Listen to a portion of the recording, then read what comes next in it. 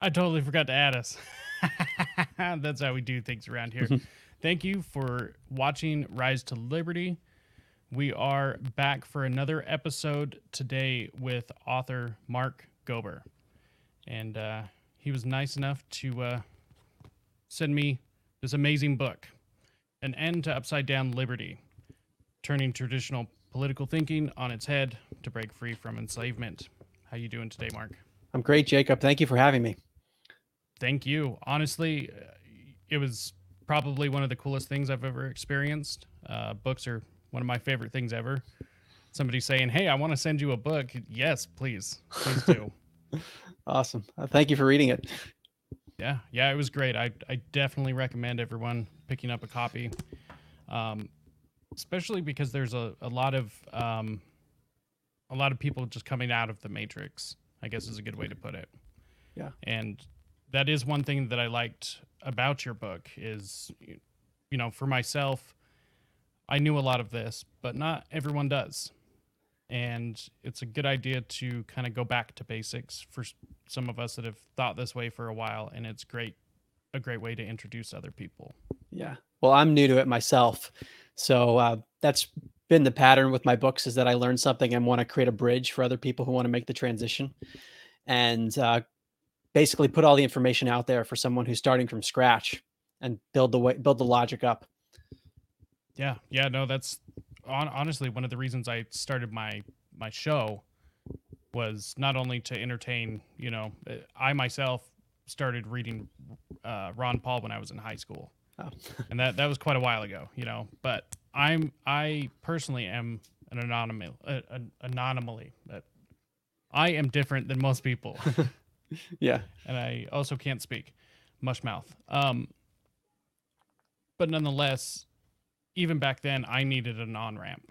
You know, and I want to entertain others, but also I want to inform others. And so I definitely enjoy your book. But even though I have thought this way for a while, there was also things in there for me as well. So it's not only an on ramp. Um, so I definitely appreciated that. So so I can shut up for a minute. Do you want to give everyone kind of a synopsis of exactly what your book is and kind of where it came from? Sure. Well, the book makes the case against the state, basically, which many other people have done, but I tried to summarize the great thinkers of like at the Mises Institute, Murray Rothbard, people like that. So it's a hybrid of uh, anarcho-capitalist thinking, Austrian economics, and what I tried to incorporate was something I didn't see quite as much of in the political and economic literature, which is the metaphysics that makes the moral case, I think, even stronger. So the non-aggression principle is central to my book and to this liberty movement. The idea that we should not initiate aggression against anyone's body or the things that they own. And aggression can be physical violence, fraud, theft, coercion, anything like that. And if someone does that to you or your property, you have a right to self-defense. It's a very simple principle. And if you actually apply that principle to all aspects of society, the state doesn't make sense in the current form. It argues for privatization. So that's a lot of what I talk about in the book. But the reason the non-aggression principle is so meaningful beyond just making sense to most of us is that if looking at the nature of reality, which is what I've done in my prior books, is like, why do we exist? Who are we? What's the nature of consciousness? It seems as though the non-aggression principle is essentially built into the fabric of reality itself. So it gets into some kind of out there topics of, who life after death, consciousness beyond the body, psychic phenomena, which is what I've explored a lot in my past work. And when you dive into it, you realize, wow, this notion of the golden rule that we should treat other people well because we're all interconnected. That's not just something that sounds nice. There's science that backs it up. And wow, if there's science that backs it up, then the way we run our world doesn't make sense from a metaphysical standpoint. And that's what the book tries to do, is to make the political, economic, and also the metaphysical case. Yeah, I think it definitely does that. What I think is interesting is most people don't talk about the metaphysical side of it. Yeah. It seems as though the idea of atheism has spread quite a bit more, at least something I've seen. I know some other people who know a lot more than me agree with that sentiment. especially amongst my generation. You know, I'm right several years into the millennium or millennials, and there's a lot of people that just don't have any or no interest at all in creating any sort of a relationship with any sort of a higher power, um, or just outside of themselves. Not to say that it can't happen. I know there's always outliers, but it seems like a major portion of my generation, and I personally blame the state on creating that. I mean, the founding fathers were men of God. I don't necessarily think that that's the right path for everyone, but everyone can leave it up to themselves.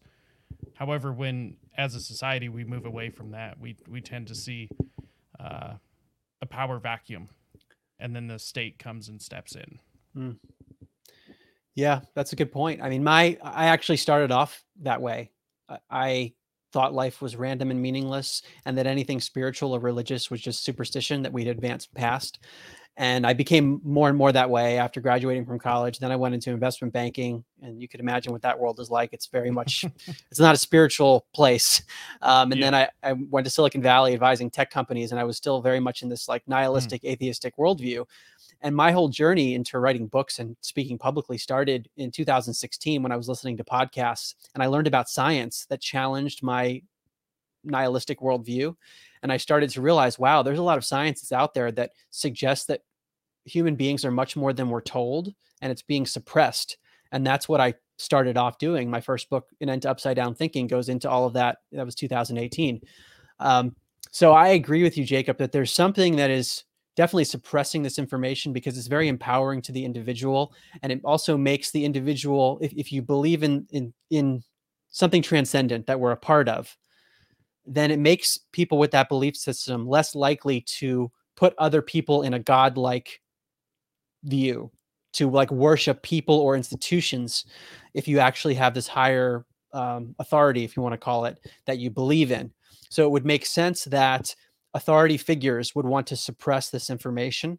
And there is a lot of that. I talk about this in all my books, really, but on Wikipedia, the scientists that study a lot of these phenomena around consciousness anomalies, they'll be called pseudoscientists. There's lots of censorship. A lot of the things we've seen in the last 2+ years around the pandemic, we see that in the realm of consciousness anomalies. Yeah, that's really interesting that you kind of came from this position of I mean, I don't want to put words in your mouth, but thinking that everything was fairly random. Yeah. And then going into the fields that you did, that's really interesting. So at what point was it a like a one moment thing that just switched for you, or was it gradual? It was gradual. So 2016, I heard one podcast initially. It was like the first domino. And then I listened to a bunch more, then started to read books. And then I realized, wait a second, if I want to be intellectually honest, I have to incorporate all this new data. And it's like data from the US government, psychic spying programs where there's declassified documents. The University of Virginia's had a lab for decades on something that sounds crazy, but children who have memories that's beyond this life of a past life. So things like that sound totally wild, but really credible people studying it. And it led me to then just start to question everything. And I became much more open when the pandemic era came around in 2020. I was not a political person at all. I didn't care about politics because before even I got involved in consciousness stuff, I was so focused on whatever I was doing in business and whatever was immediately in front of me. So policy didn't matter unless it affected like the technology stuff that I was working on. And then 2020 came around and I was seeing a lot of censorship again. And I'm like, well, I've seen this before. I actually saw it professionally in a different context than I saw it with regard to consciousness and spiritual science. And then we're seeing the same thing with doctors being censored if they question the mainstream narrative. So I was very familiar with this pattern. And then I started to look deeper and I saw people out there who were saying very sensible things like Ron Paul and others who I was not familiar with at all. And that led me to start looking at Liberty and Mises and Rothbard. And that's led me to where I am now. So one thing I really liked that you had done in your book was cognitive dissonance. I thought that was a really clever really clever addition to that, because that's one thing I notice as I talk to people. I try to talk to as many people about this as I can. I'm slight autistic, so it works out really well for me. It's easy for me, not for others. Um, there is a lot of pushback because it's the idea that they could never do that. That wouldn't happen. Mm-hmm. And it's just so hardwired that they as in some people will get even angry. And obviously we've seen video after video of people getting violent for people sticking up for liberty. Yeah, and cognitive dissonance, this psychological barrier, is a big part of it, because what I learned first with consciousness science, there's a cognitive dissonance there too. When you tell people, wow, there's science suggesting that life is actually inherently spiritual, they push back. And that was something I pushed back on. And then you start questioning the fundamental nature of government to say, could we run a society theoretically without this institution that's inherently coercive? And people get upset with that. So I started off with cognitive dissonance in this book because I knew I was going to create so much cognitive dissonance in terms of the metaphysics, the politics, and the economics. So I was hoping to soften it for people. But in my own experience, and I wonder if you've experienced this too, Jacob, is that you have to be willing to let your mind go in these areas to even open up to it. And not everyone is. Some people have a wall and they don't want to shift their worldview in any capacity. They want to believe what they learned in school and what the media tells them, their trusted sources, and they don't want to question. That step of even asking the question, like when you see a headline, to say, why are they saying that? Is there a reason they're pushing this one thing? Is it the objective truth? That's radical for some people to do. Yeah, that's actually something I come into contact with quite often. In fact, the hardest part of being involved in the liberty movement, or just speaking of liberty itself, is most people have to realize in the movement that it's not the popular idea. It hasn't been. Even at the formation of the United States, it wasn't the popular idea. But that's not the point behind the liberty movement. It's never going to be the popular idea. That's not what the masses are going to accept as a good idea, or whatever justification they have for not wanting it. Yeah. But it doesn't have to be that way. As far as we don't need the masses to see liberty in our lifetime. That's not what the intended audience is of the masses, because they will always reject it. It goes against mainstream narrative, culture, everything. And liberty, freedom, it's always been counterculture. Always. Yeah. Can't be mainstream and counterculture at the same time. Yeah. And especially these days, I mean, it's amazing to see that the notion of liberty is considered radical. That has surprised me, because maybe I'm newer to this. I didn't understand. To a degree I did, but to another degree I didn't understand how polarizing these ideas are, that some people do not want to engage in a rational conversation about ideas. And hopefully at some point that will change, even if people don't necessarily agree with everything, that there can be more open discourse between the various sides. Because what I'm noticing is lots of different echo chambers, and people not even realizing that certain news exists, or facts, or ideas. I mean, I had never heard of Rothbard or Austrian economics. And actually in undergrad, I started off in the economics department at Princeton. And I switched out of it because I thought it was too theoretical. I didn't like all the graphs. I did not like economics, even though I went into business, which to me was more practical. I ended up switching my major to psychology so I could study behavioral economics. But I had never heard of Mises or anything like that. So when I learned about this stuff within the last few years, like, wow, this actually makes sense. But how is it being so hidden and tucked away? And why is it so controversial to say that capitalism could actually be a good thing?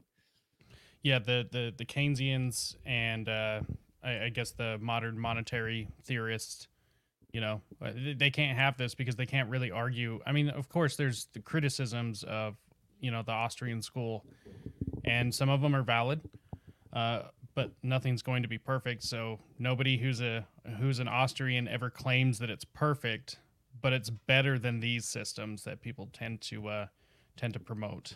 Yes, and that right there might be the biggest challenge with the liberty perspective, because it's arguing for something that's imperfect, meaning that there are inherent losses that will come about by if we were ever to theoretically switch to something more liberty focused.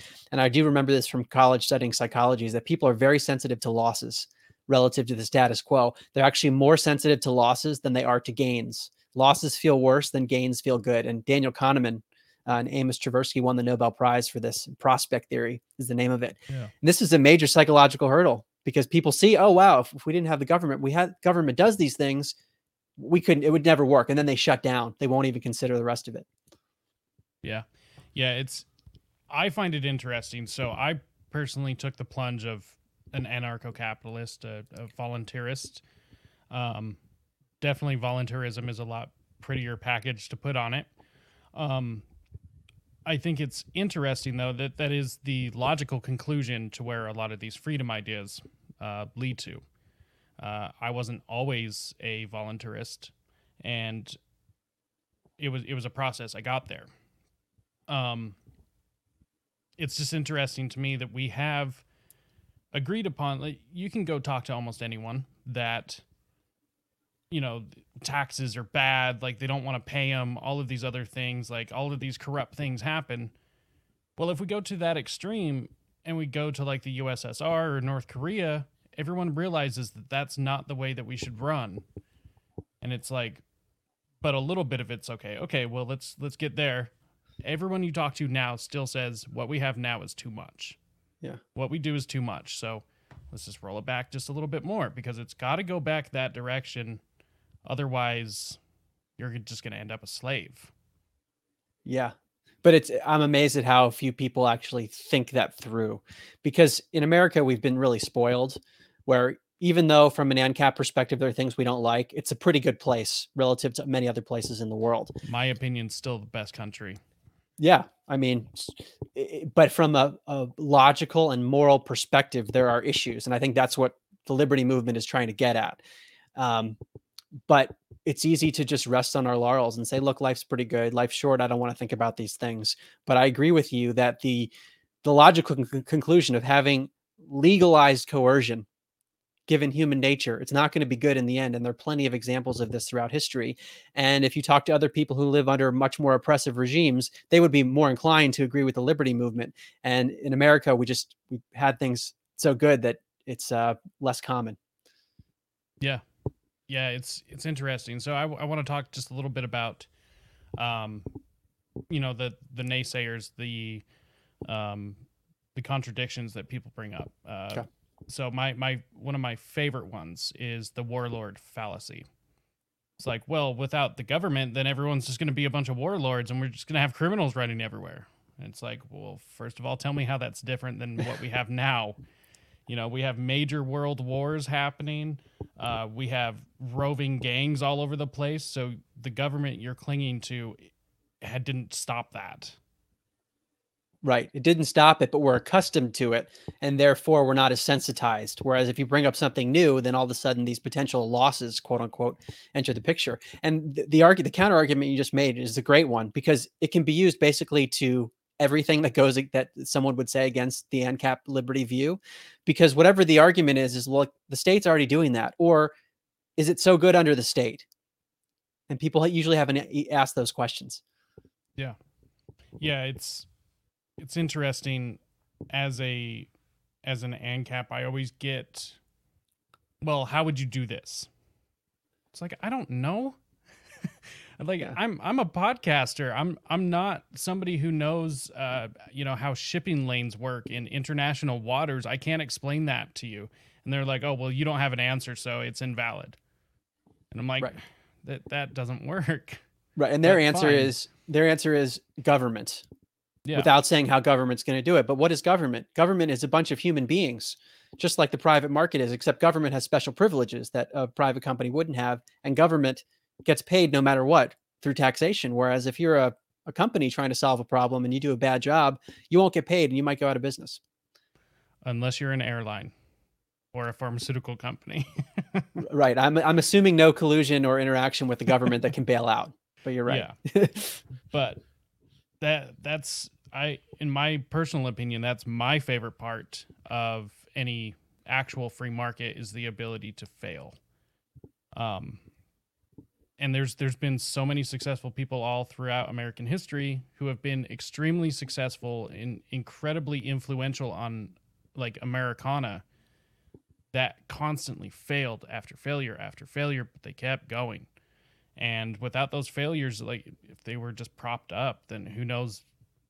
We probably wouldn't know their name. Right.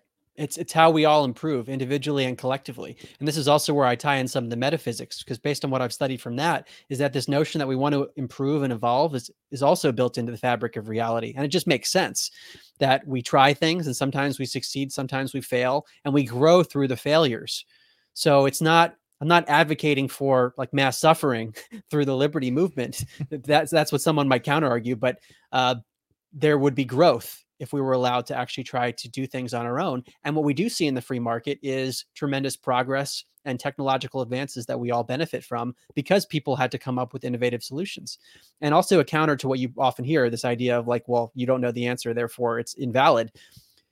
If you think of lots of innovative companies throughout the world, like every tech company, their business models are things that probably no one could have foreseen 50 years ago in the way they do it. And it's because there was an incentive for them to solve a problem and they were able to do it in innovative ways that could not have been predicted beforehand. So let me ask you this. Why not this centrally planned economy? Why doesn't that work? Well, it's based on an assumption that the central planner knows enough to centrally plan properly. And why is that problematic? Because an economy is made of human beings, and human beings are very complicated. So, from the Austrian perspective, the idea is that human beings have subjective preferences, and those preferences can change in an unpredictable manner. So, let's talk about food preferences. Let's say you like hamburgers one day, but then the next day you like hot dogs more than hamburgers. Just one example, but multiply that by every preference within a human being for all sorts of things within an economy, and then multiply that by every individual within the marketplace. How could a central planner know what's best given how complicated human beings are? How could a complicated artificial intelligence machine do it? It can't. So Hayek, the Nobel Prize winning economist, he called this the pretense of knowledge, this idea that we could even know that it would be possible to know what's best. And therefore, it's really a fallacy of central planning. The idea that people, even if they have a really good intention, that they could possibly enact policies that optimize for all of the subjective preferences of everyone in the economy. Yeah, I would like to say that that's pretty well wrapped up in the economic calculation problem, to where every centrally planned economy pretty much ends up with an abundance of things they don't need and a shortage of things they do need. And it's because they have no way to measure what is needed, and they just produce and tell people. Right. Whereas in a free market, people's preferences even all of that out. So if people want a lot more of something, then there will be a need to produce that. And when they don't want as much of it, then there'll be less production. So really the consumer's desire for things, the consumer's demand is going to drive the marketplace ultimately, and then supply meets it. To have a central planner come in from the outside to tweak the levers is automatically going to benefit some people and hurt others. And when you give that power to people, it's big trouble, because then you could just, based on your personal interests, fund the politicians who are pulling the levers. Yeah. So we shouldn't give the government full control. But another counter argument I hear a lot is, well, you just want the corporations to take over them because that's everybody that would, just come in and just control everything. And what would you say to somebody like that? Yeah. Well, the problem is in the current environment, it's not just corporations, it's corporations in the context of a centrally planned economy with the government that has the power to give preferential treatment to the corporations, and it has monopolistic authority over a certain jurisdiction. So we've already started off with a problem. We've got a monopoly determining all this stuff. So I think the argument is anything relative to that is going to be better. And you remove that sanctioned monopoly, the state, and you let companies interact in a free market. And the idea is that consumers are going to dictate who thrives and who doesn't. And if a company does really well, that means by definition, assuming they're not criminals. If they're criminals, then it's a different story. But if they're an honest organization in society, then their profits reflect the value that they've brought. And if they're criminals under an ANCAP society, then people would be liable for self-defense to try to remedy that situation. So it's not perfect, but is it relatively better than the state? I would argue yes. I would have to agree. We wouldn't have evil companies that continue to get away with things who get a slap on the wrist. Looking at you, Purdue Pharma, that just get a slap on the wrist for poisoning people, doing all these all this environmental damage, and they still get to just be. And it's like, well, they're the only one. A corporation is actually, basically just a favoritism from the government. It's a filing for taxes and certain privileges that you get as long as you agree to these certain things. So my argument has always been corporations as we know them would not exist without a state. That's a good point. They would just be companies that exist because they have revenue that they're generating from a certain source, but they don't have this protected status as a government sponsored organization. Basically, that's not fully true, but you know what I mean? It's based on the government. And this is a really important point, because when I do have conversations about this, people tend to mix government and politics, and they don't even think to remove politics from the equation to have a fully free market, because they think we are in a capitalist society, which we are relative to more socialist economies, but it's not a truly free market because we have a central planner and you don't have any way out of that. So it's like the first step when talking to someone is to decouple these things, to say, no. Imagine there's no state. Because they always want to say, well, you have corporations, and then they can collude with governments and get bailouts. And we're saying, no, we're removing that. And it's a free market with these companies. Yeah. So it's up to all of us to decide, not a central planner who gets to play favorites because somebody donated to their campaign. Yes. And you're reminding me of one of my favorite quotes from PJ O'Rourke. He says, when buying and selling are controlled by legislation, the first things to be bought and sold are legislators. Yeah. I mean, that's exactly how most pharmaceutical companies got out of having any liability for any of the opioid crisis. They just changed the law. They paid a small parking ticket and then influenced the law, and that was it. Yeah. The term is cronyism. That's effectively what it is. And people use the term crony capitalism to say that capitalism is problematic, but that assumes that capitalism is happening within the state. It's really just cronyism because you're able to collude with the state. And if you didn't have the state, then you wouldn't have that ability. Yeah. Which is cronyism being a stepping stone on its way to fascism, which is pretty much where I think we are now, especially with the meshing of big tech and government, kind of how it sits now, especially with what's coming out about censorship and everything, and how there was pretty much just orders being taken down from the White House. That seems something like Mussolini would do. Right. But the way fascism as a term has been spun culturally is that it's considered to be like mean people who are running society, basically. And economically, fascism means the merger of corporations and government. That's really what it is. When government's influencing what the companies are doing, you have this relationship, an interrelationship. We clearly have that right now. But if you can't call that fascism, that's like not culturally allowed, because the people are doing it for benevolent causes. If they say it's for compassion, out of compassion, then for some reason it's okay. Yeah, I'll step on your neck with my jack boots, but it's because I care. Yeah. This distortion of compassion is it's something I am appreciating more in the last few years, because it's almost like, well, we can get away with this if we tell you it's for your own good or it's for the common good. Therefore, it's not being coercive. We're just trying to help you. And maybe some people believe that, but people who are smart and evil can use that to fool people. Yeah, and that's typically who are drawn to these positions.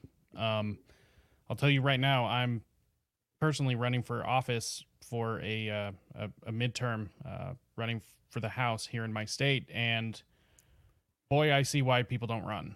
I see why people don't want to get involved, why it's just easier for other people to do it.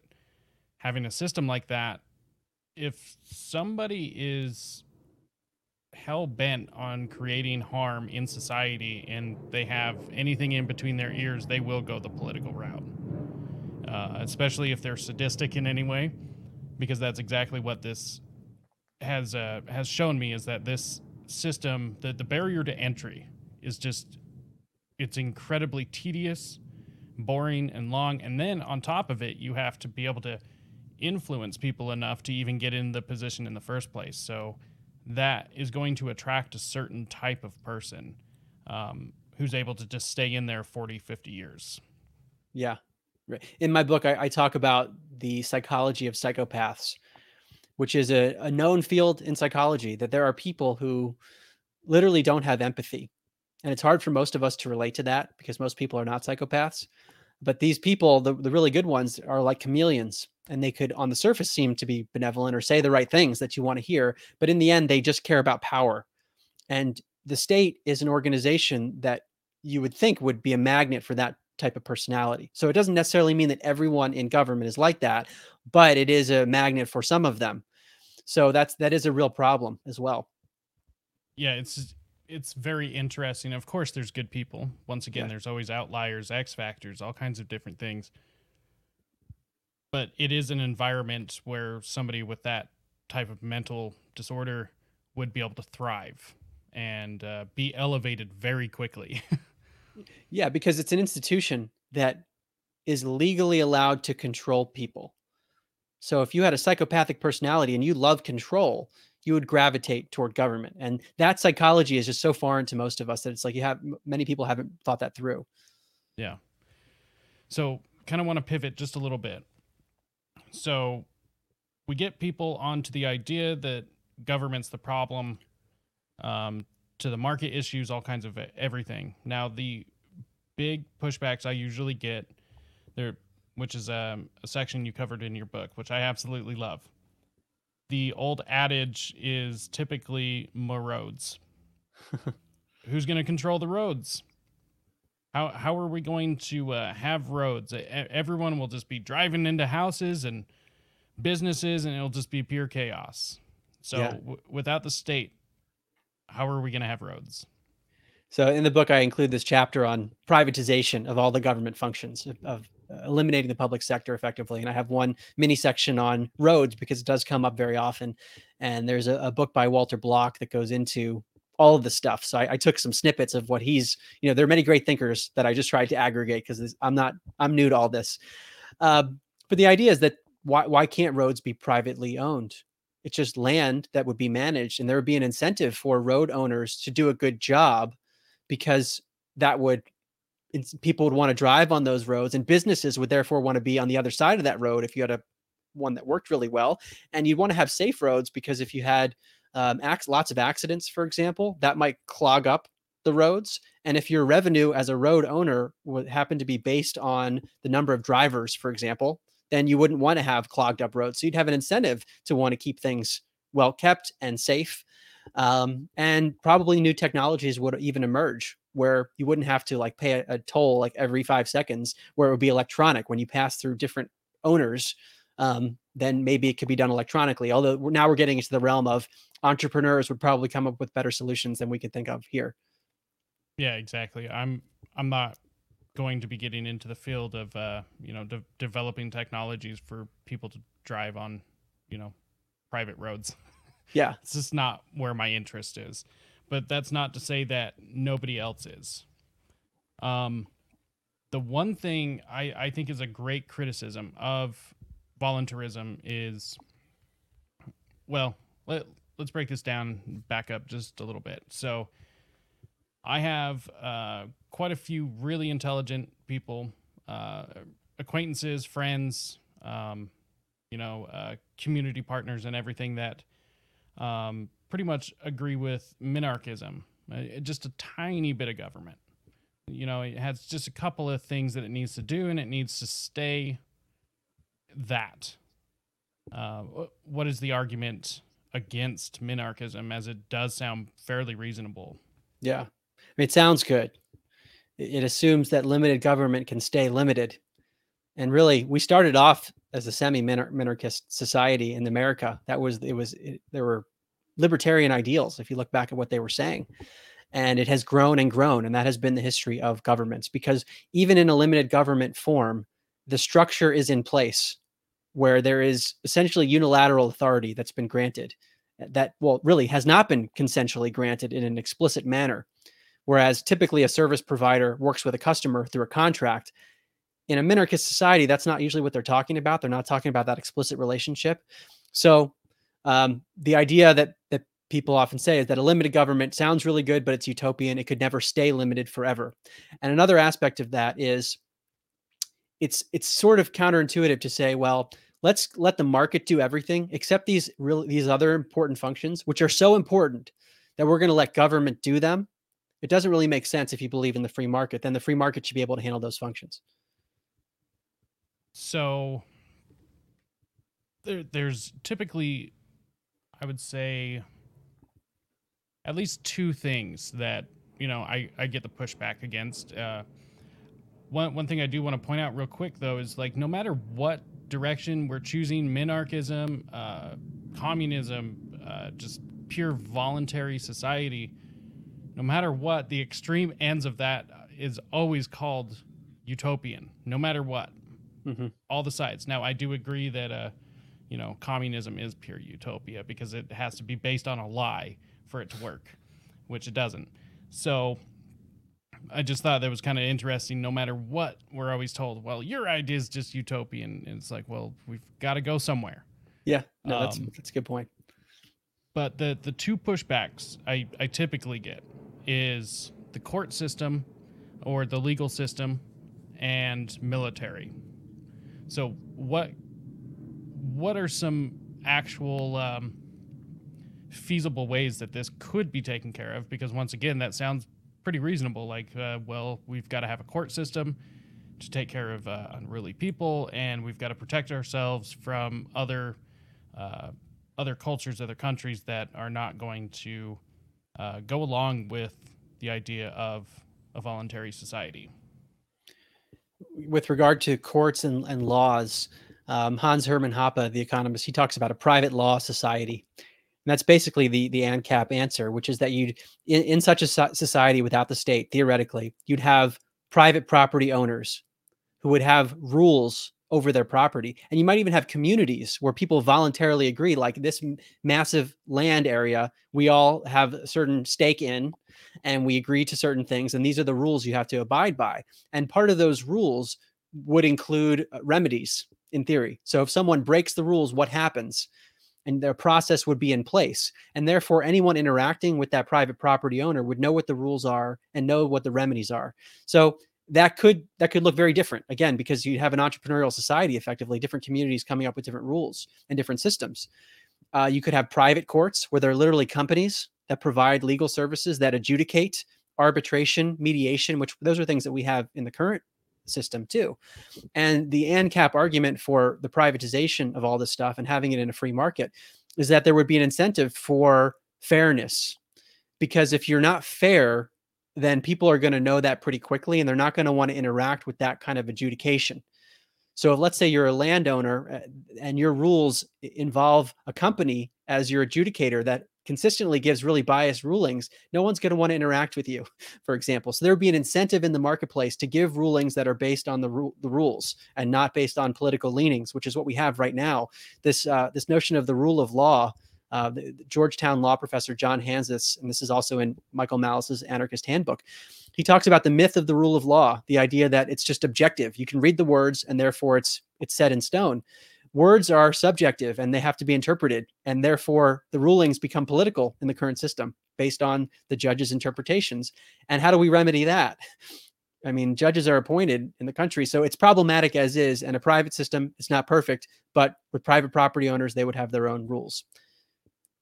Yeah, it seems pretty reasonable to think that if we could create a system to hold people accountable, then that system could be captured, which is kind of the point. It's like, yes, it could be started with the best of intentions. The first person 100% in control of it is great, and it runs just like it should, or at least as it was proposed.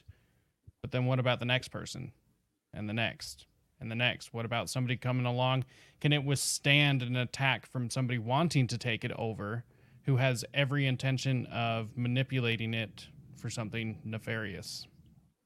Right. So the idea is that the marketplace corrects for this sort of thing naturally through the desire to maximize profits, because if you don't do a good job, then you're out of business. So there's an incentive beyond just wanting to do good that's going to e- bring to an equilibrium that the state can't do.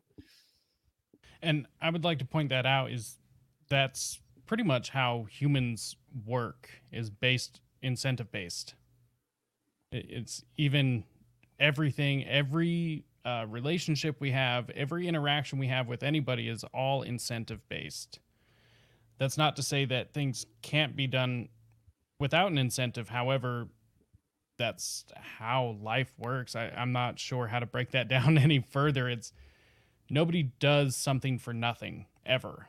Um, Even if it's something virtuistic, I give Christmas gifts because I want to see my family happy, because I want to be happy because they're happy. You know, Right. it's an incentive. But that's in general how humans work. And so in a economic way of thinking, why not pay people to act how they should, and then you'll build a good reputation because you're getting paid to do something, and reputations follow you everywhere. You get a bad reputation as being a liar, a cheat, people won't do business with you, and you'll be shunned. Right. So it makes sense to me. I just don't Yeah. see it any other way.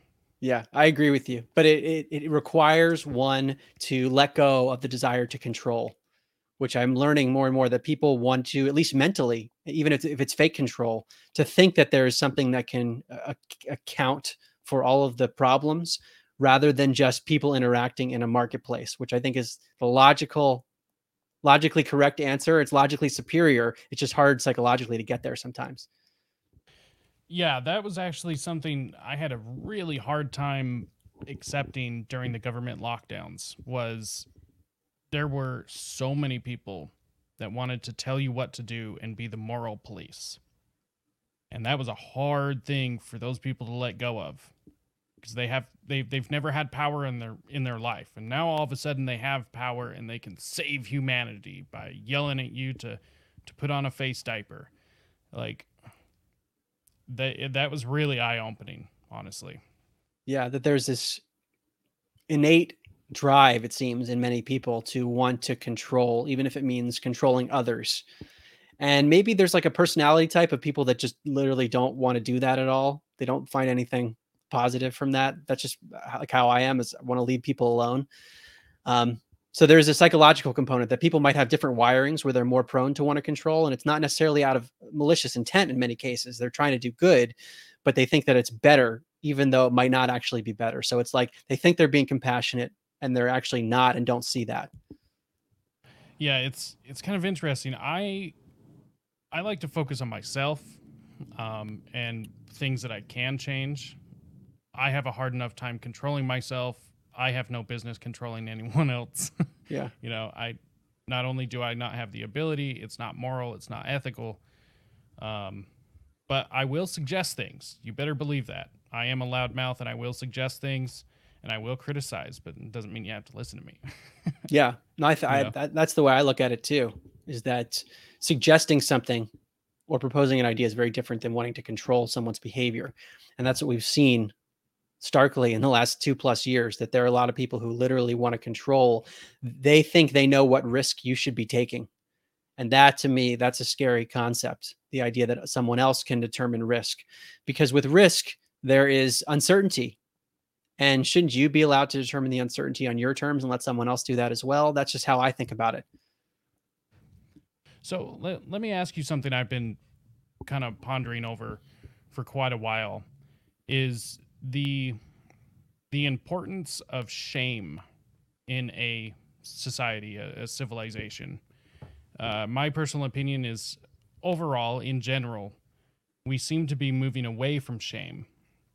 Now, you know, just much as everything on the bell curve, you know, there's extremes to both sides. But there seems to be a we're since we're slipping away from shame, we're kind of slipping away from a lot of these things that could be policed in society without the state uh, by not having that in society. What are your opinions? To me, the root issue is the lack of a sense of morality, that there is morality built into the universe. And this goes back to the metaphysical stuff, which I want to touch on briefly. Mhm. I talk about this phenomenon in the book, in all my books. It's called near-death experience, which I didn't know about until I started researching. I had heard people say, oh, when you get close to dying, you see the light and your brain produces all kinds of chemicals.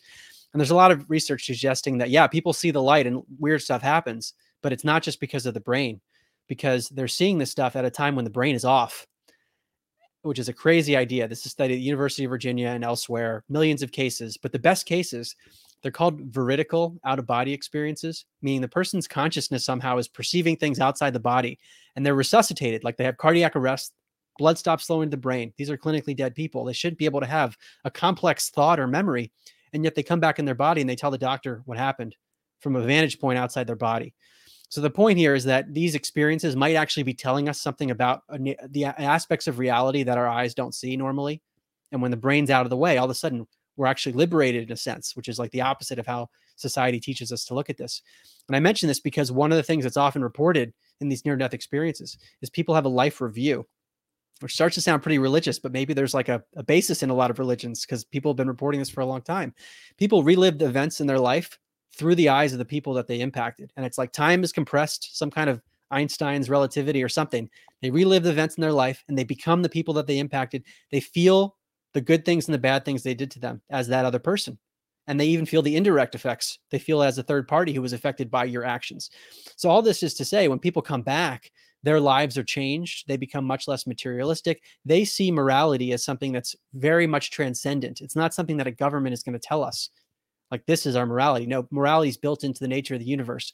And actually, Dr. Bruce Grayson from the University of Virginia, who I quote in my book, in his new book called After, he talks about his experiences with people who've come back from these near-death states. And they tell him that this is natural law, the idea of wanting to treat people well because we're somehow interconnected. That's what the people tell him over and over again. So if you think that there's a morality that's literally embedded in reality, if people had that understanding, then we wouldn't be looking to government to set the rules as much, and we would have a sense of objective morality much better, where certain things you can't do those things because you're breaking a natural law. And I think we lack that as society. Yeah. Yeah, no, I agree. I've heard a lot of people argue for moral relativism, which in my mind, I hear that and it short circuits. It That doesn't make sense to me. There is no objective reality that so why does any of it exist in the first place? It has to be objective reality because it exists. It is, so it is. Right. I just But don't see it any other way. it's a complex topic because, like, at the metaphysical level, I can sort of understand why people say that, because like my worldview now is that we're all part of a transcendent consciousness. We're like whirlpools in a stream of water, where water's like consciousness. So at some level there's subjectivity, but that's not the level at which we're operating. We're Yeah. operating within the material world. And maybe the consciousness is underlying the world, but we're living in a material world. And we can't just say, well, everything is subjective. You determine your reality. That is counter to our everyday experience. So it's like at our everyday level of reality, it is objective. And maybe there's some truth to the subjectivity, but not in our everyday experience. Yeah. Yeah, there's something to be said, yeah, make your own choices. There's such thing as free will as Right. far as I'm concerned. Um but there's always been, at least in me, and this doesn't apply to psychopaths, sociopaths, that there is something in me that tells me or makes me feel bad when I do a bad thing, the conscience. And it's just always interesting to me that no matter who you are, where you're born, your economic class, everything, we all have that. Every single one of us, unless you're, for lack of a better term, born deficient. Um, not really sure exactly what else to call that as other than a deficiency, Yeah. which could be helped somehow. Um, I just see, or not see, physically being a little metaphorical here, that I can see the connection between all of us. And it's the strongest yet weakest thing because it doesn't tie us together, but everyone experiences the exact same thing, which is interesting to me. That I could experience a bad feeling doing a bad thing, and so could somebody I'll never meet. So did somebody 100, 200 years ago. And that's universal, regardless. So I find it interesting. Yeah, the universality to me, that's the key. What is it in us? And the scientific materialists would say, well, it's just built into our biology, and there are reasons within evolution that would make us do that. And I think there's there's credence to those ideas. There are aspects Yeah. of it that I buy, but there's also the metaphysical part of it too. That there might be something transcendent that our eyes aren't showing us, and there's a lot of science to suggest that this is true, which is also making us have a conscience, to have a sense of morality that we all feel without having to be told it by someone else. Yeah. Uh, I'm to the point. The first thing that kind of brought me closer to a more spiritual side is the opponents of everyone rejecting it, outwardly rejecting the whole idea that a god could exist or whatever. Um, the proponents of that way of thinking, of just pure statism, pure nihilism, like I've seen them, I've known people like this, and that is enough to bring me back from that because that's no way to live. Um, I see how terrible they are, how unhappy they are, um, and I'm not sure why, other than the fact that they dove with both feet directly into a system where nothing matters. Yeah. And I can personally relate. I was there. That's how I thought about things. And I didn't tie it to politics because I didn't care, but I can understand where they are. Like if life is meaningless, there's no morality that's built into the universe, then it's hard to be really happy about things because it's like, well, you're going to die. That's the end. There's no actual meaning to life. And the way that I start people off with this, because I've had to do it so many times in the last few years, is I tie it back to this notion of the brain and consciousness, which I'll just run through quickly because it's an effective way to open the door. I found, even if it's like people don't understand it right away, they might be thinking about it for a while afterwards. So the brain is a physical structure made out of matter. Consciousness is something that we can't touch. It's our capacity to experience. It's our sense of awareness. So I was shocked to learn that science doesn't understand how this all works. That we all know that we have a consciousness and we have a brain, but how could it be that the brain is producing something that's not physical? So Science Magazine actually called this the number 2 question remaining in all of science. So I like to start there with people, even the most hardcore atheists. We don't understand our own consciousness, which is what we need a consciousness to even ask these questions and have conversations and examine the world. So until we understand that, being a hardcore atheist it's not rock solid. And of course, where I land on this is that the brain is not what's producing consciousness, that our brain and our body actually almost receive it like an antenna or like a filtering mechanism. So our identity is our consciousness that's inhabiting the body and operating it. And the brain is involved in that process, but it's not actually producing it. And many people would disagree with me, and some scientists would disagree, but they wouldn't be able to prove the counter either, that the brain does produce consciousness. All they know is that the brain is closely related to consciousness because of neuroscience, but that doesn't prove that the brain produces it. Yeah, I don't know how we would be able to say that the brain produces it or doesn't produce it if we don't know what it is. How can we measure it until we figure out exactly what it is? Exactly. That's a really good point. Um, I don't even care, obviously, exactly what other people's opinions are. It seems to me that if you're only living for yourself, completely without care, I think is really why a lot of things happen the way that they do now as a culture and society. The idea that if there is something outside of us, bigger than us, then we can live for something else. And I don't think it has to be a god for everyone, but there has to be something. in my opinion.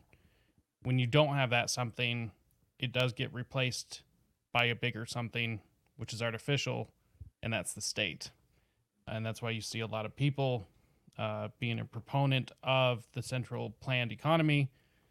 Um, Anybody, read history so you understand it and so you don't have to relive it. And in any, like Mao's Cultural Revolution, they had to destroy Christianity because your religion was going to be the state, period. Mm-hmm. And so there's something. I don't know what it is. I don't know who has the right answer, but I can tell you what it's not. And it's not government.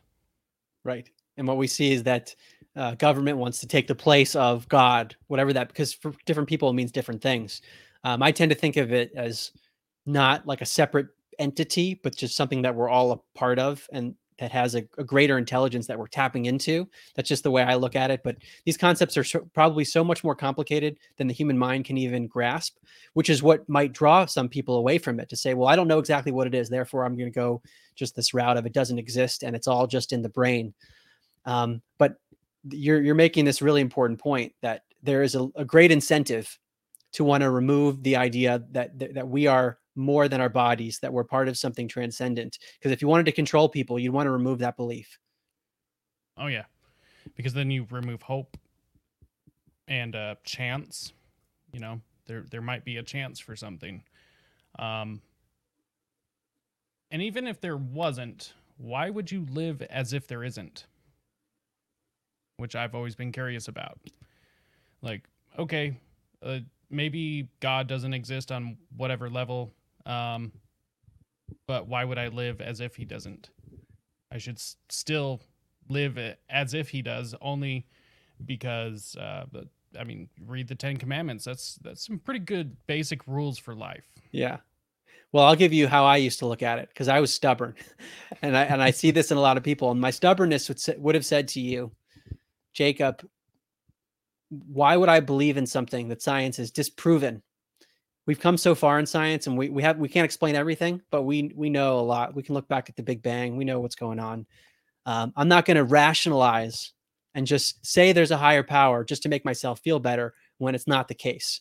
And that's the mentality that I'm personally trying to help people work through because I've had to work through it myself. But it's essential. Like this conversation we're having here at this point is really critical to thinking about the state and how we structure society, because it's the lack of being able to get out of that stubbornness that can really lead to horrible things. It's like the first domino in a lot of bad stuff. Yeah. And it's interesting. It lands on science too, of all things. It's really interesting. We've done some really terrible things against and for science. We locked people up for believing in gravity and believing that the sun was the center of the universe. And, let's not even mention the last 2 years, 3 years, all kinds of terrible things. And then to have a belief as if that's just the way things work. Let's, let science or the state be our God, as if politicians and scientists aren't just as easily bought off as each other. Right. And so I look at science as a tool. It can be used to falsify things. It's not actually used to prove things to be true. And we're seeing the opposite being used these days, where it's like science proves this, you can't ask a question. And looking at the history of science would tell us that doesn't even make sense because it's always evolving. It's like we have a hypothesis and then we test the hypothesis and we revise the hypothesis. That's not how things have been done, where science has become like a form of religion. Some would call it scientism. And that's something I've been trying to look at a lot, especially in my first 2 books on consciousness science and how they're like the stuff on near-death experiences at the University of Virginia. Princeton had a lab for almost 30 years run by the dean of engineering where they were doing psychic studies. The mind was impacting matter without touching it, and they ran statistical tests on this. Why is it that science as an institution would say, no, that doesn't fit into our paradigm, therefore we're not going to allow it? I mean, there are scientific journals that will literally, I know the scientists, so this is a real thing, they will reject papers that get into this alternative consciousness area just because of the subject matter. Not because the science was bad, but because it doesn't fit their paradigm, and therefore they're going to get rid of it. So it's this like rigid mentality that we see with statism as well, where it's like a lack of intellectual humility. I mean, maybe that's the central issue with all this stuff. If you actually had humility, then you wouldn't want to centrally plan. You wouldn't want to say this is the science and the only answer, because you'd say, well, this is our hypothesis. Maybe it's right, maybe it's not. If we had that humility and applied it everywhere in society, then it would be much better. But that's just not how the human ego works, I guess. Yeah. That's honestly one of the most important things to me is, of course, I will stand by my convictions. I have gone through a lot, read a lot, studied a lot, to get where I am for myself. And I will stand by that and defend it, most ideas regarding freedom to the death. However, I understand that I don't know anything. Who am I, Yeah. If somebody did present me with better information that is refutable empirical data, I have to accept it. And I think a lot of people don't want to admit that they're wrong. And even if they know that they are, they would much rather have the public appearance of never being wrong. And I think that the lack of humility and this weird social thing where people don't want to be wrong because they want to be looked at as a great person, and for some reason being wrong and admitting it means that you're bad somehow, which, I mean, if a politician came out and said that they were wrong, a lot of people would appreciate that.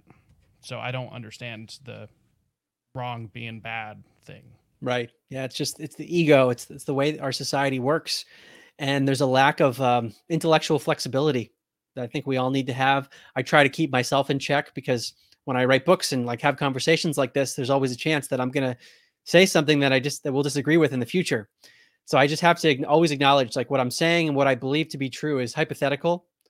It is provisional. It's subject to change, but it's like, this is what I believe to be true with the highest probability at this moment, and therefore I'm going to live by that. But I'm willing to change. That's how I try to think about this.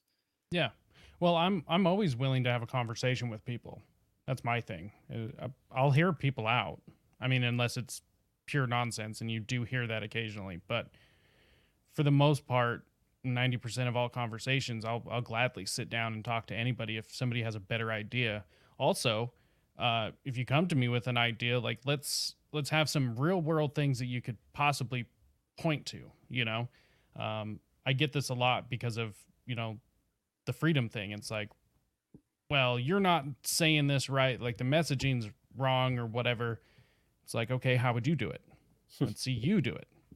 How would you do it better? Because you're criticizing me, so obviously you have a better idea. Let's see. You realize very quickly most people don't have a better idea. They just want to criticize. I think a lot of that comes from ego as well.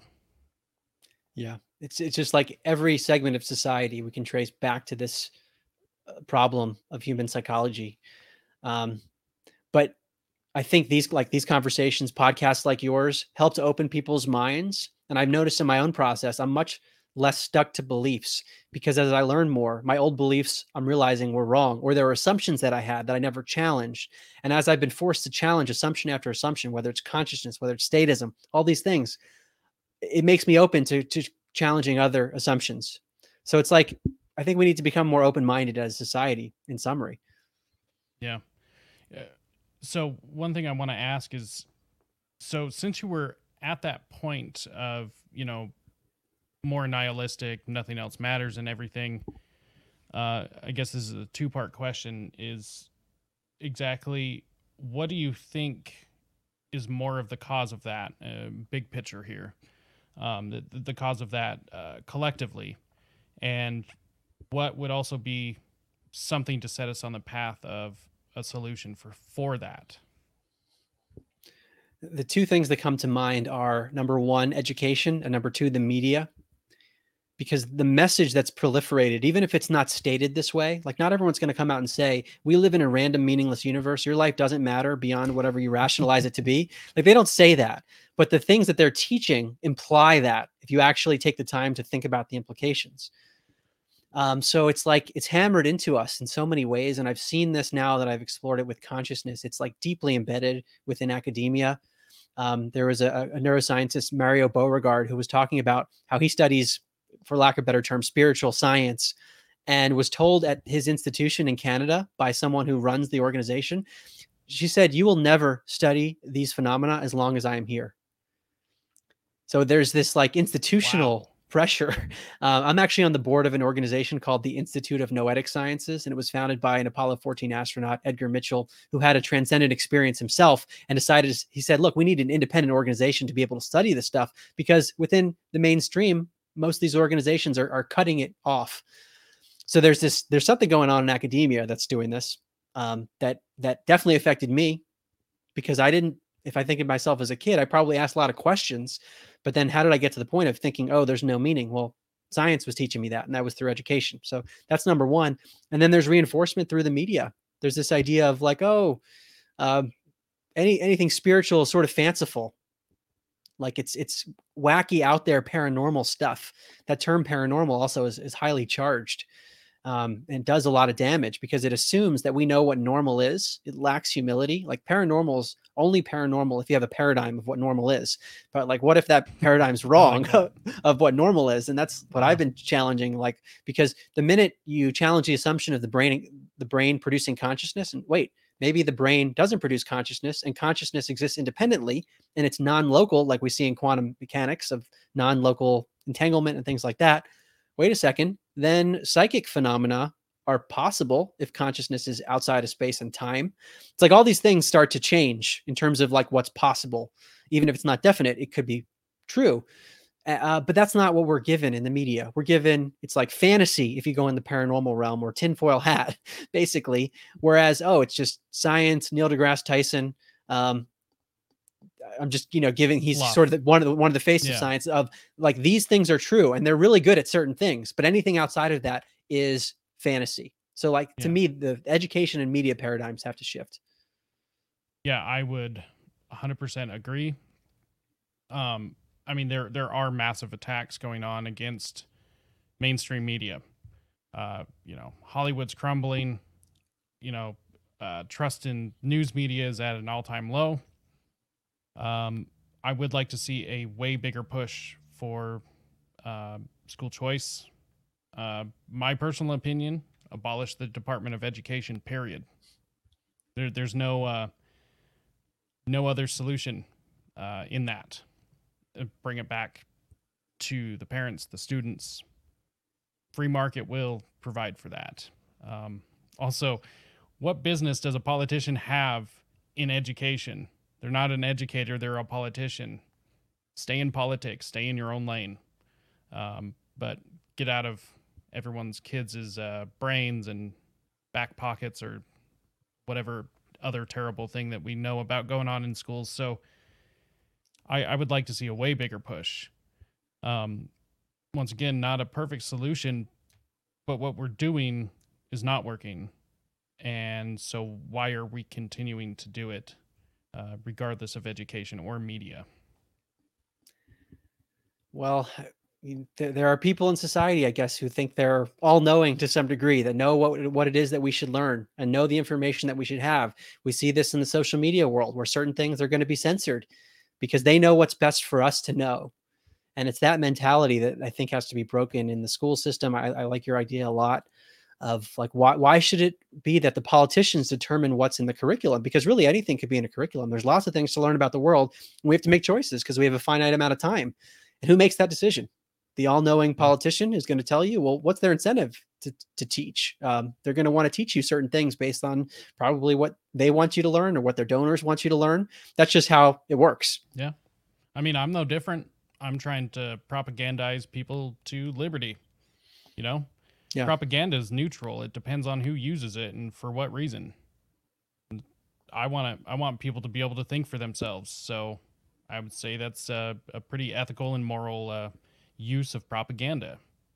But that's all everything is we're all just trying to propagate one another. But some people do have nefarious purposes, and they have every intention of using every bit of rhetoric and language manipulation and skewing already skewed scientific research to fit their narrative. Yeah, the term propaganda implies that it's being imposed by a third party. And if your idea goes, which I really like, where you get to choose, then it's you're choosing the propaganda, at which point it's not really propaganda. It's your choice to learn certain information. And if you make a mistake, which you might, that's on you rather than just going with the imposition that's been given to you. Yeah. Well, and I think that's interesting though, going back to the being able to, fail and make mistakes and everything. We've kind of shifted away from that as a culture because that is how we grow. So if you just take that away, there's no incentive to be better, because this is the biggest lie my generation was ever told. You're perfect just the way you are. No, you're not. None of you are perfect just the way you are. You might be good people, yeah, I agree. And there's good things about a vast majority of everyone, but you're not perfect. We all have room for improvement. We all could maybe eat a little bit less, exercise a little bit more, watch a little less TV, spend a little more time with our family. There's always room for improvement. And whoever has decided to take that out of our society, in my opinion, knows exactly what they were doing by doing that. Yeah, the implication, if you are fully perfect, is that if something then goes wrong, then it couldn't be your fault. It must be society. And it takes all the individual accountability off the table, which is a very dangerous thing because then if you're not individually accountable, then someone else is accountable. Then you can blame other people, number one, but then you're not going to want to grow. And you can just say, well, then this organization is going to take care of everything for me. It's like not a big leap to go there, which then leads to a stronger state. Imagine that. How easy that was, because yeah, that's a pretty quick leap. It's like, well, I've got to have somebody correct this. I'm a victim. It's me. I'll. One thing I kind of wanted to bring up is a minority that really does get forgotten about, and that's left-handed people, because I'm left-handed. And let me tell you, being left-handed in a right-handed world is terrible. Especially, I mean, the Catholic Church used to murder us at high numbers. So, because it was all a superstition of, left hand, the left hand path, devilish, your Satan's minions, all of that. Thank God it's not the 1400s anymore. But, it's just kind of funny. There are, and this isn't to diminish any actual oppression of people. However, there are very specific movements that have been hijacked and manipulated with a nefarious purpose. And this isn't based on race. This is based across pretty much every demographic. Anywhere you can split the fruit, one of these movements have been hijacked to implement this victim mentality, and you need a savior. Personally, I believe family's the savior, not an institution, because then I owe them something. Right. And it takes away the incentive to grow also, which for me as a metaphysical, like from that lens, that's not a good thing spiritually either, because I think we're here to grow. That's a big part of the reason like we exist in a body. That's where my research leads me. So the family unit is a way to have individual accountability and support. Not that there shouldn't be other support systems in society if people voluntarily want to be charitable, which I'm totally for, as long as it's voluntary. I think that's a great thing. But there's something about being able to learn within that mini community of the family and then the broader community outside of it. Yeah. Yeah, no, I think it's, well, I mean, sometimes the family needs help. And we should account for that. However, my favorite thing to point to usually is, if we get rid of the welfare state, well, then who's going to help the poor and everything, especially with libertarians just hate the poor people. No, that's not the case. And you can tell that people take care of each other because just look at any community and how they react after a natural disaster. Everyone comes together. Surrounding communities come out to help. People donate money from all over the world. Nobody's forced to do any of that to help those people, but they do it. Even under these circumstances where we don't have more freedom, they still do it. Right. So, And even the proponents of the welfare state are typically in favor of paying taxes for other people to pay taxes, and also that they want to pay taxes because they think they're helping society. So right there, that's proof that people are willing to give away some of their income. They're already doing it. And that's a lot of people in society right there that are yeah, willing to provide, even if there weren't a government doing it, forcing them to pay taxes. yeah, that's always been my argument. Let's turn all government programs into a GoFundMe campaign. They propose to us, the people, who or what they need, and we let people make the choice. Any popular idea is actually going to get funded. Any terrible idea won't get any money. Exactly. Because right now, taxation is basically forced charity. They make it seem like it's fully voluntary, like it's not coercion or extortion, but essentially is. And then the group of people within the state get to determine where those dollars are allocated. So they are essentially getting to determine where the charity goes. Mm-hmm. Why should someone have as an individual say, I want to support this cause? That's what we do in a free market, whether it's charity or just an actual service or good that we want to buy. Our dollars basically tell us what we find to be moral and worthwhile. Whereas right now, the government's determining that for us and forcing us to pay, even if we don't find the things they're funding to be moral. Yeah, yeah. It's like I tried to explain this to some people. It's the government is supposed to be a service provider. It seems pretty simple. We pay them, they provide a service. If we don't like their service, we can end our contract with them and go with somebody else. However, there is nobody else. And so, based on that, they are still a service provider. They are the only service provider for these services, and they have no incentive to give it to you, period. Because if you don't, they'll come and throw you in a cage. And if you fight them on that, they'll just kill you. So, yeah, great service. So glad I didn't sign up for this and I have no choice. Well, it's a really good business model. If you're that kind of service provider, Yeah. you get paid no matter what. Whereas typically a service provider, you've got to do a good job.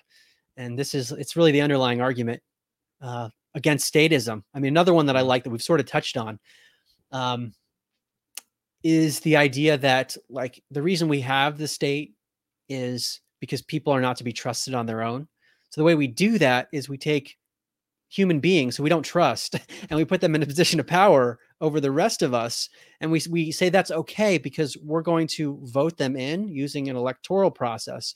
But it's like all these people you don't trust are going to then somehow be trustworthy enough to elect the right person in an election system that we're going to trust. Like it all falls apart Yeah. when you actually break it down. Yeah, it's you push back on it and it's a house of cards. You know, it's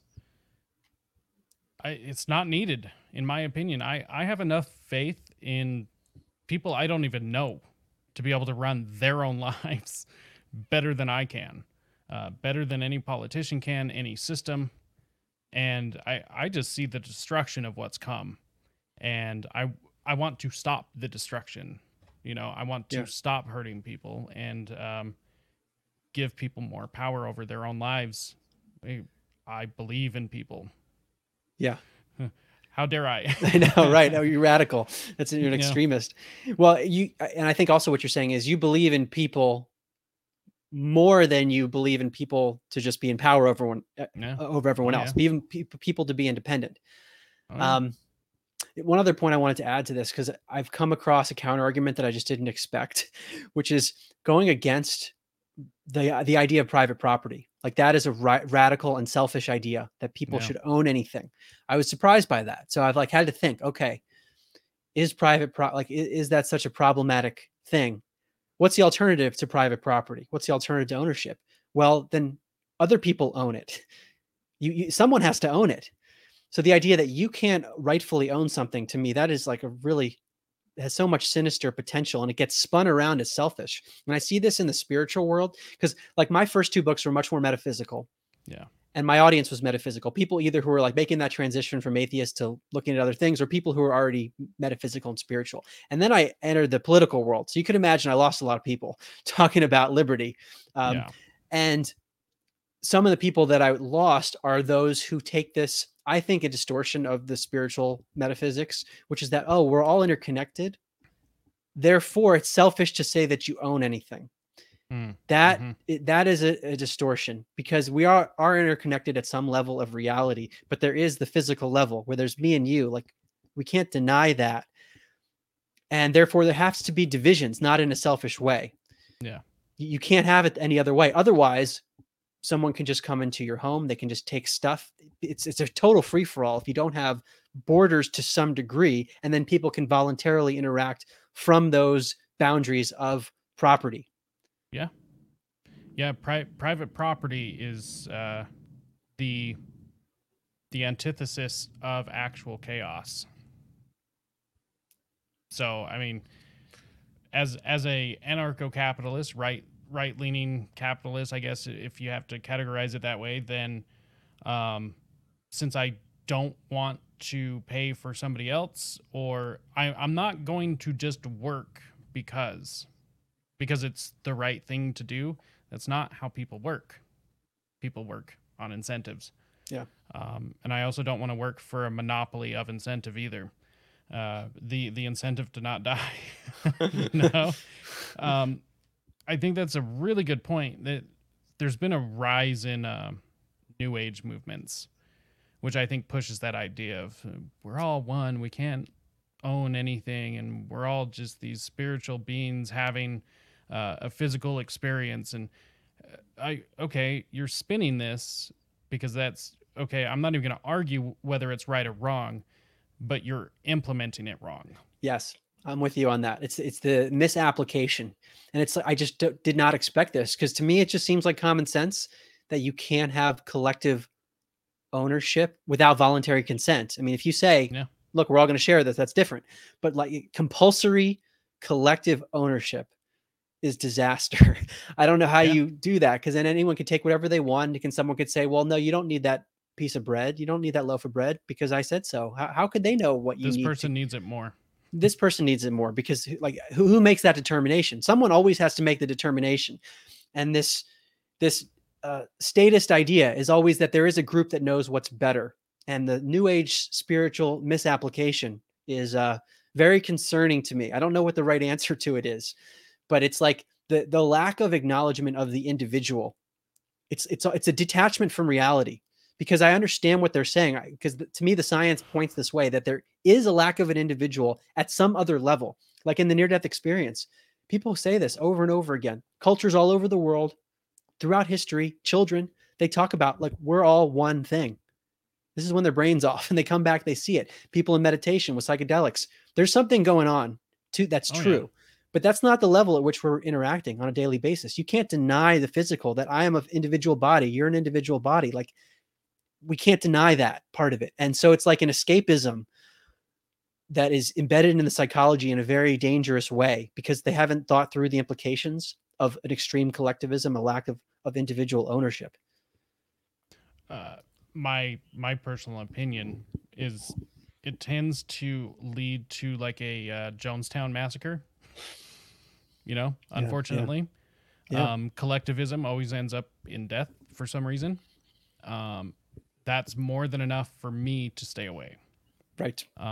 That's not the path to go. It doesn't scale. I actually had a conversation with a buddy of mine, Justin O'Donnell, recently, and we were discussing that communism actually does work in the family structure.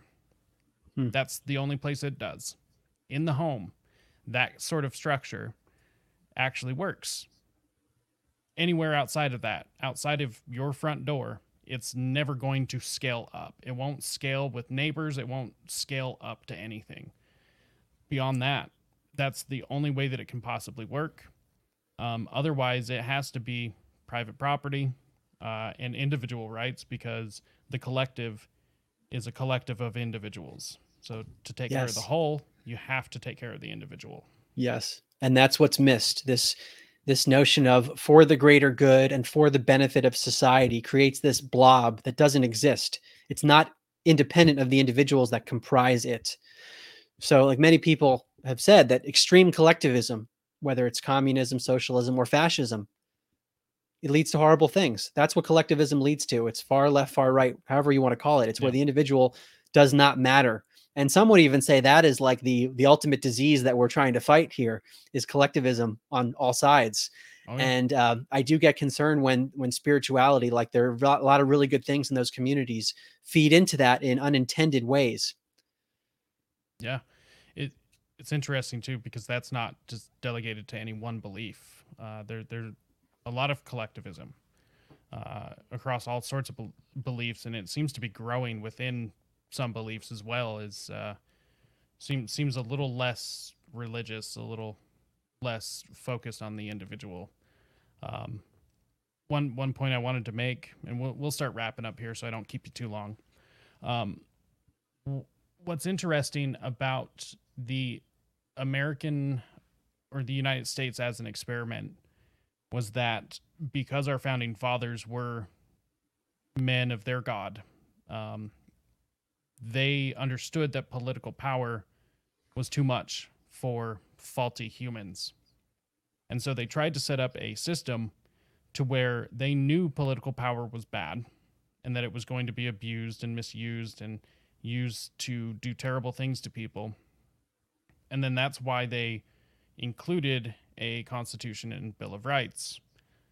I will give you permission to have political power under these rules, which is the whole idea behind the Bill of Rights, which gets stepped on every day. But I thought it's just kind of interesting that they knew how terrible things can get, and they knew that we would be in a position that we're in now, and they put it in place for us to be able to save ourselves. Yeah, they were skeptical of power, which we've moved away from. We've somehow come to revere power. It's like an inversion. And we've gotten stuck in a system that is not fully voluntary. It's pitched to us as, well, there's an implied consent in all of this, but it's not explicit consent, our participation in it. And that's really the problem. Like when you mentioned the family unit and communism working there, it's working also within the context of a voluntary communism where everyone in the family is agreeing that we're going to share resources in this way. And if you disagree, then maybe someone gets divorced and you leave. There's still a way out of it. A lot of these other systems, they're compulsory systems where you don't have an out.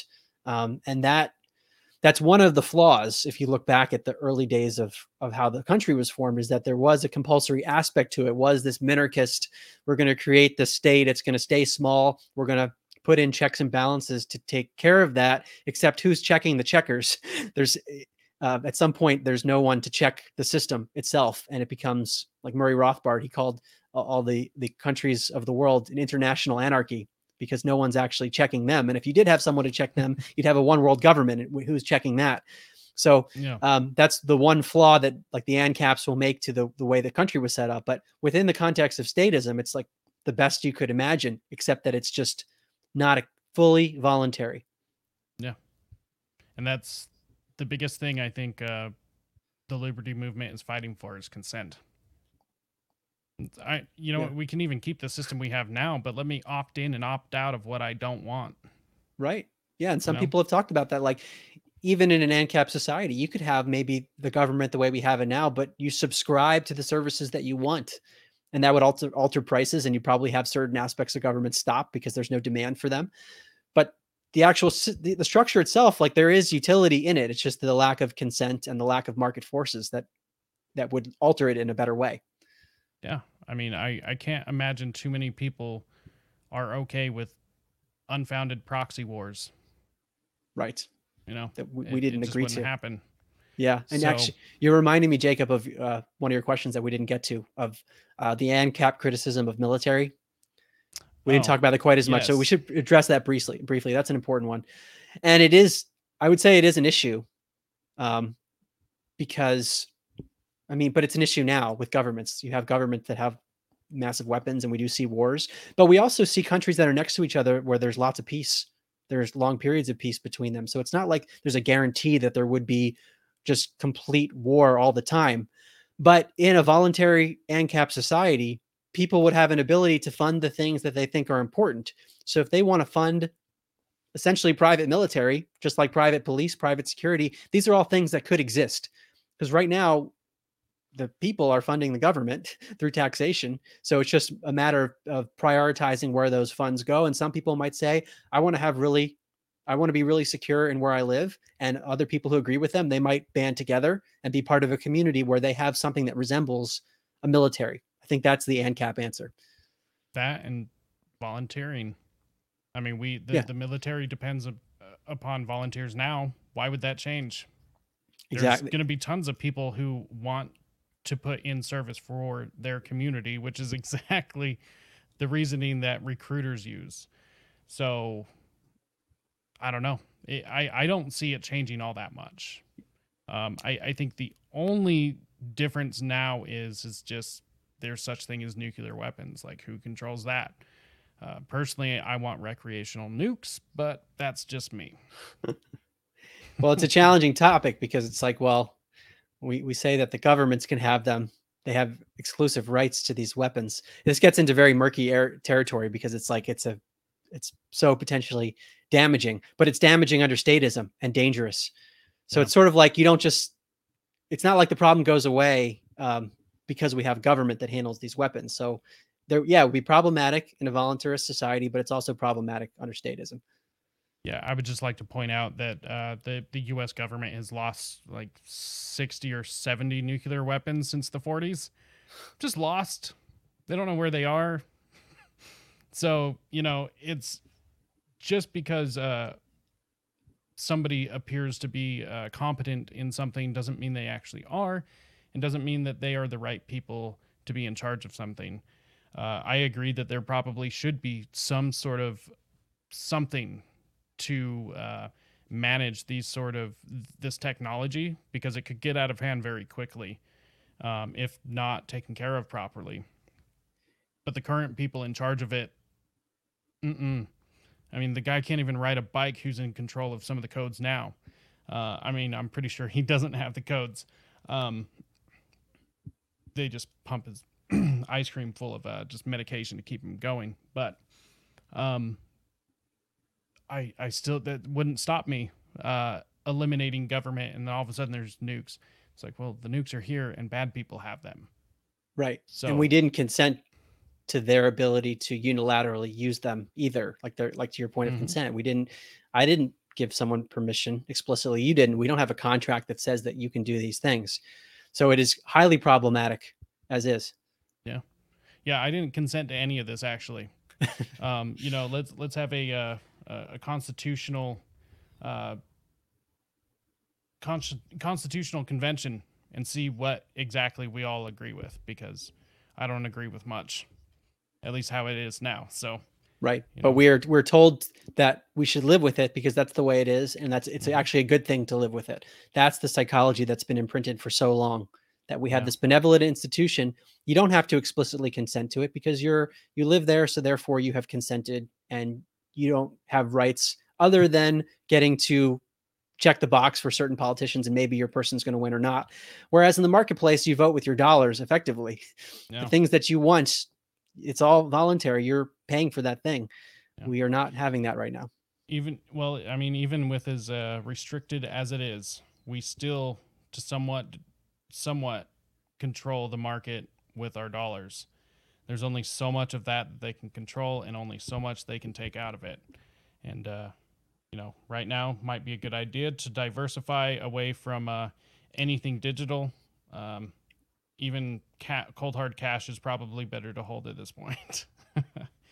Yeah, I know there's lots of opinions on like what's valuable if fiat is in danger and crypto is down. It's like rethinking the basics of economics because Yeah, as I've thought about it, some people say, well, money we shouldn't have at all. There needs to be some unit of barter, some unit yeah, of exchange. I don't think you could ever have a society without that. But the question is, what should that unit be? That's fungible, that people would find universally valuable to exchange. Um, I don't know. This is where entrepreneurs come in to come up yeah, with creative solutions. exactly. And I mean, you can never fall back on, or you can always fall back on the staples: food, water, medicine. You know, in a worst case scenario, that will be very highly sought after that you could trade and barter with. I'm really partial to gold and silver. I like that. I also prefer the only crypto that matters, which is Monero. because it is privacy based, unlike Bitcoin. Hmm. You own Bitcoin, and that's like having your checking account, every single transaction available to see to everybody, which Bitcoin was a good start, but there's no privacy. And privacy is the way of the future as we move into this digital hellscape. So, it's a little bit of everything. Books. I highly recommend books, especially this one right here. Thank you. So I think we'll wrap up there. Mark, thank you so much for coming on. This has been a wonderful time, and I want to get you back on to have more discussions like this. Let everyone know where they can find you, what you have coming up. Awesome, Jacob. Well, thank you for having me, and thanks for all the work that you do to get this message out. It takes a lot of courage to do that, and really appreciate that. So in terms of my work, my website is my name, markgober.com, markgober.com. I have a podcast that's on this topic of consciousness. It's an 8-episode series called Where Is My Mind? And we tried to make it mainstream. I worked with a producer who is in the sports industry. So we took clips from the scientists that I interviewed, like near-death experience people, psychic people, and tried to bring credibility to that. So it's called Where Is My Mind on all the major platforms. And I have 4 books out on Amazon. They're all in hard copy, Kindle, and Audible. The first one's called An End to Upside Down Thinking, and that's about the evidence that the brain does not produce consciousness. Second one's called An End to Upside Down Living, which is on thinking about how to approach life if you believe in that kind of metaphysics that the science points to. The third is An End to Upside Down Liberty, which is what we've been talking about. And I have a new one that came out this summer. It's called An End to Upside Down Contact. And it's about UFOs, aliens, and spirits, and why their ongoing interaction with human civilization matters.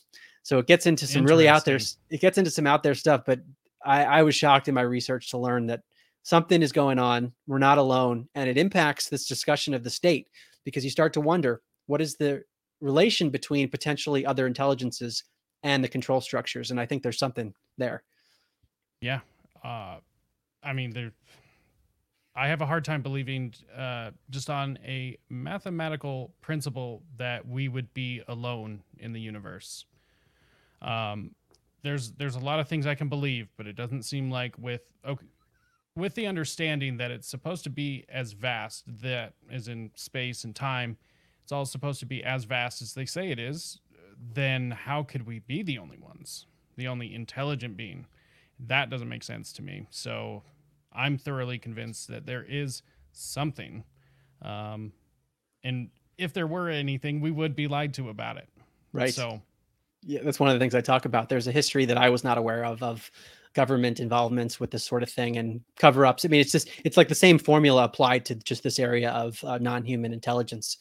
And beyond what we can see in this physical universe, the vastness of, the improbability that we would be alone just in the physical universe. If you add the metaphysical component of the stuff that we can't see with our eyes, it's this whole new dimension of possibilities that has been reported on. So it's a fascinating topic. I got so hooked on it that I said, okay, I've got to write another one on this, even though people are going to think I'm nuts, but it's there's evidence. Probably not on my channel. So okay. You're good.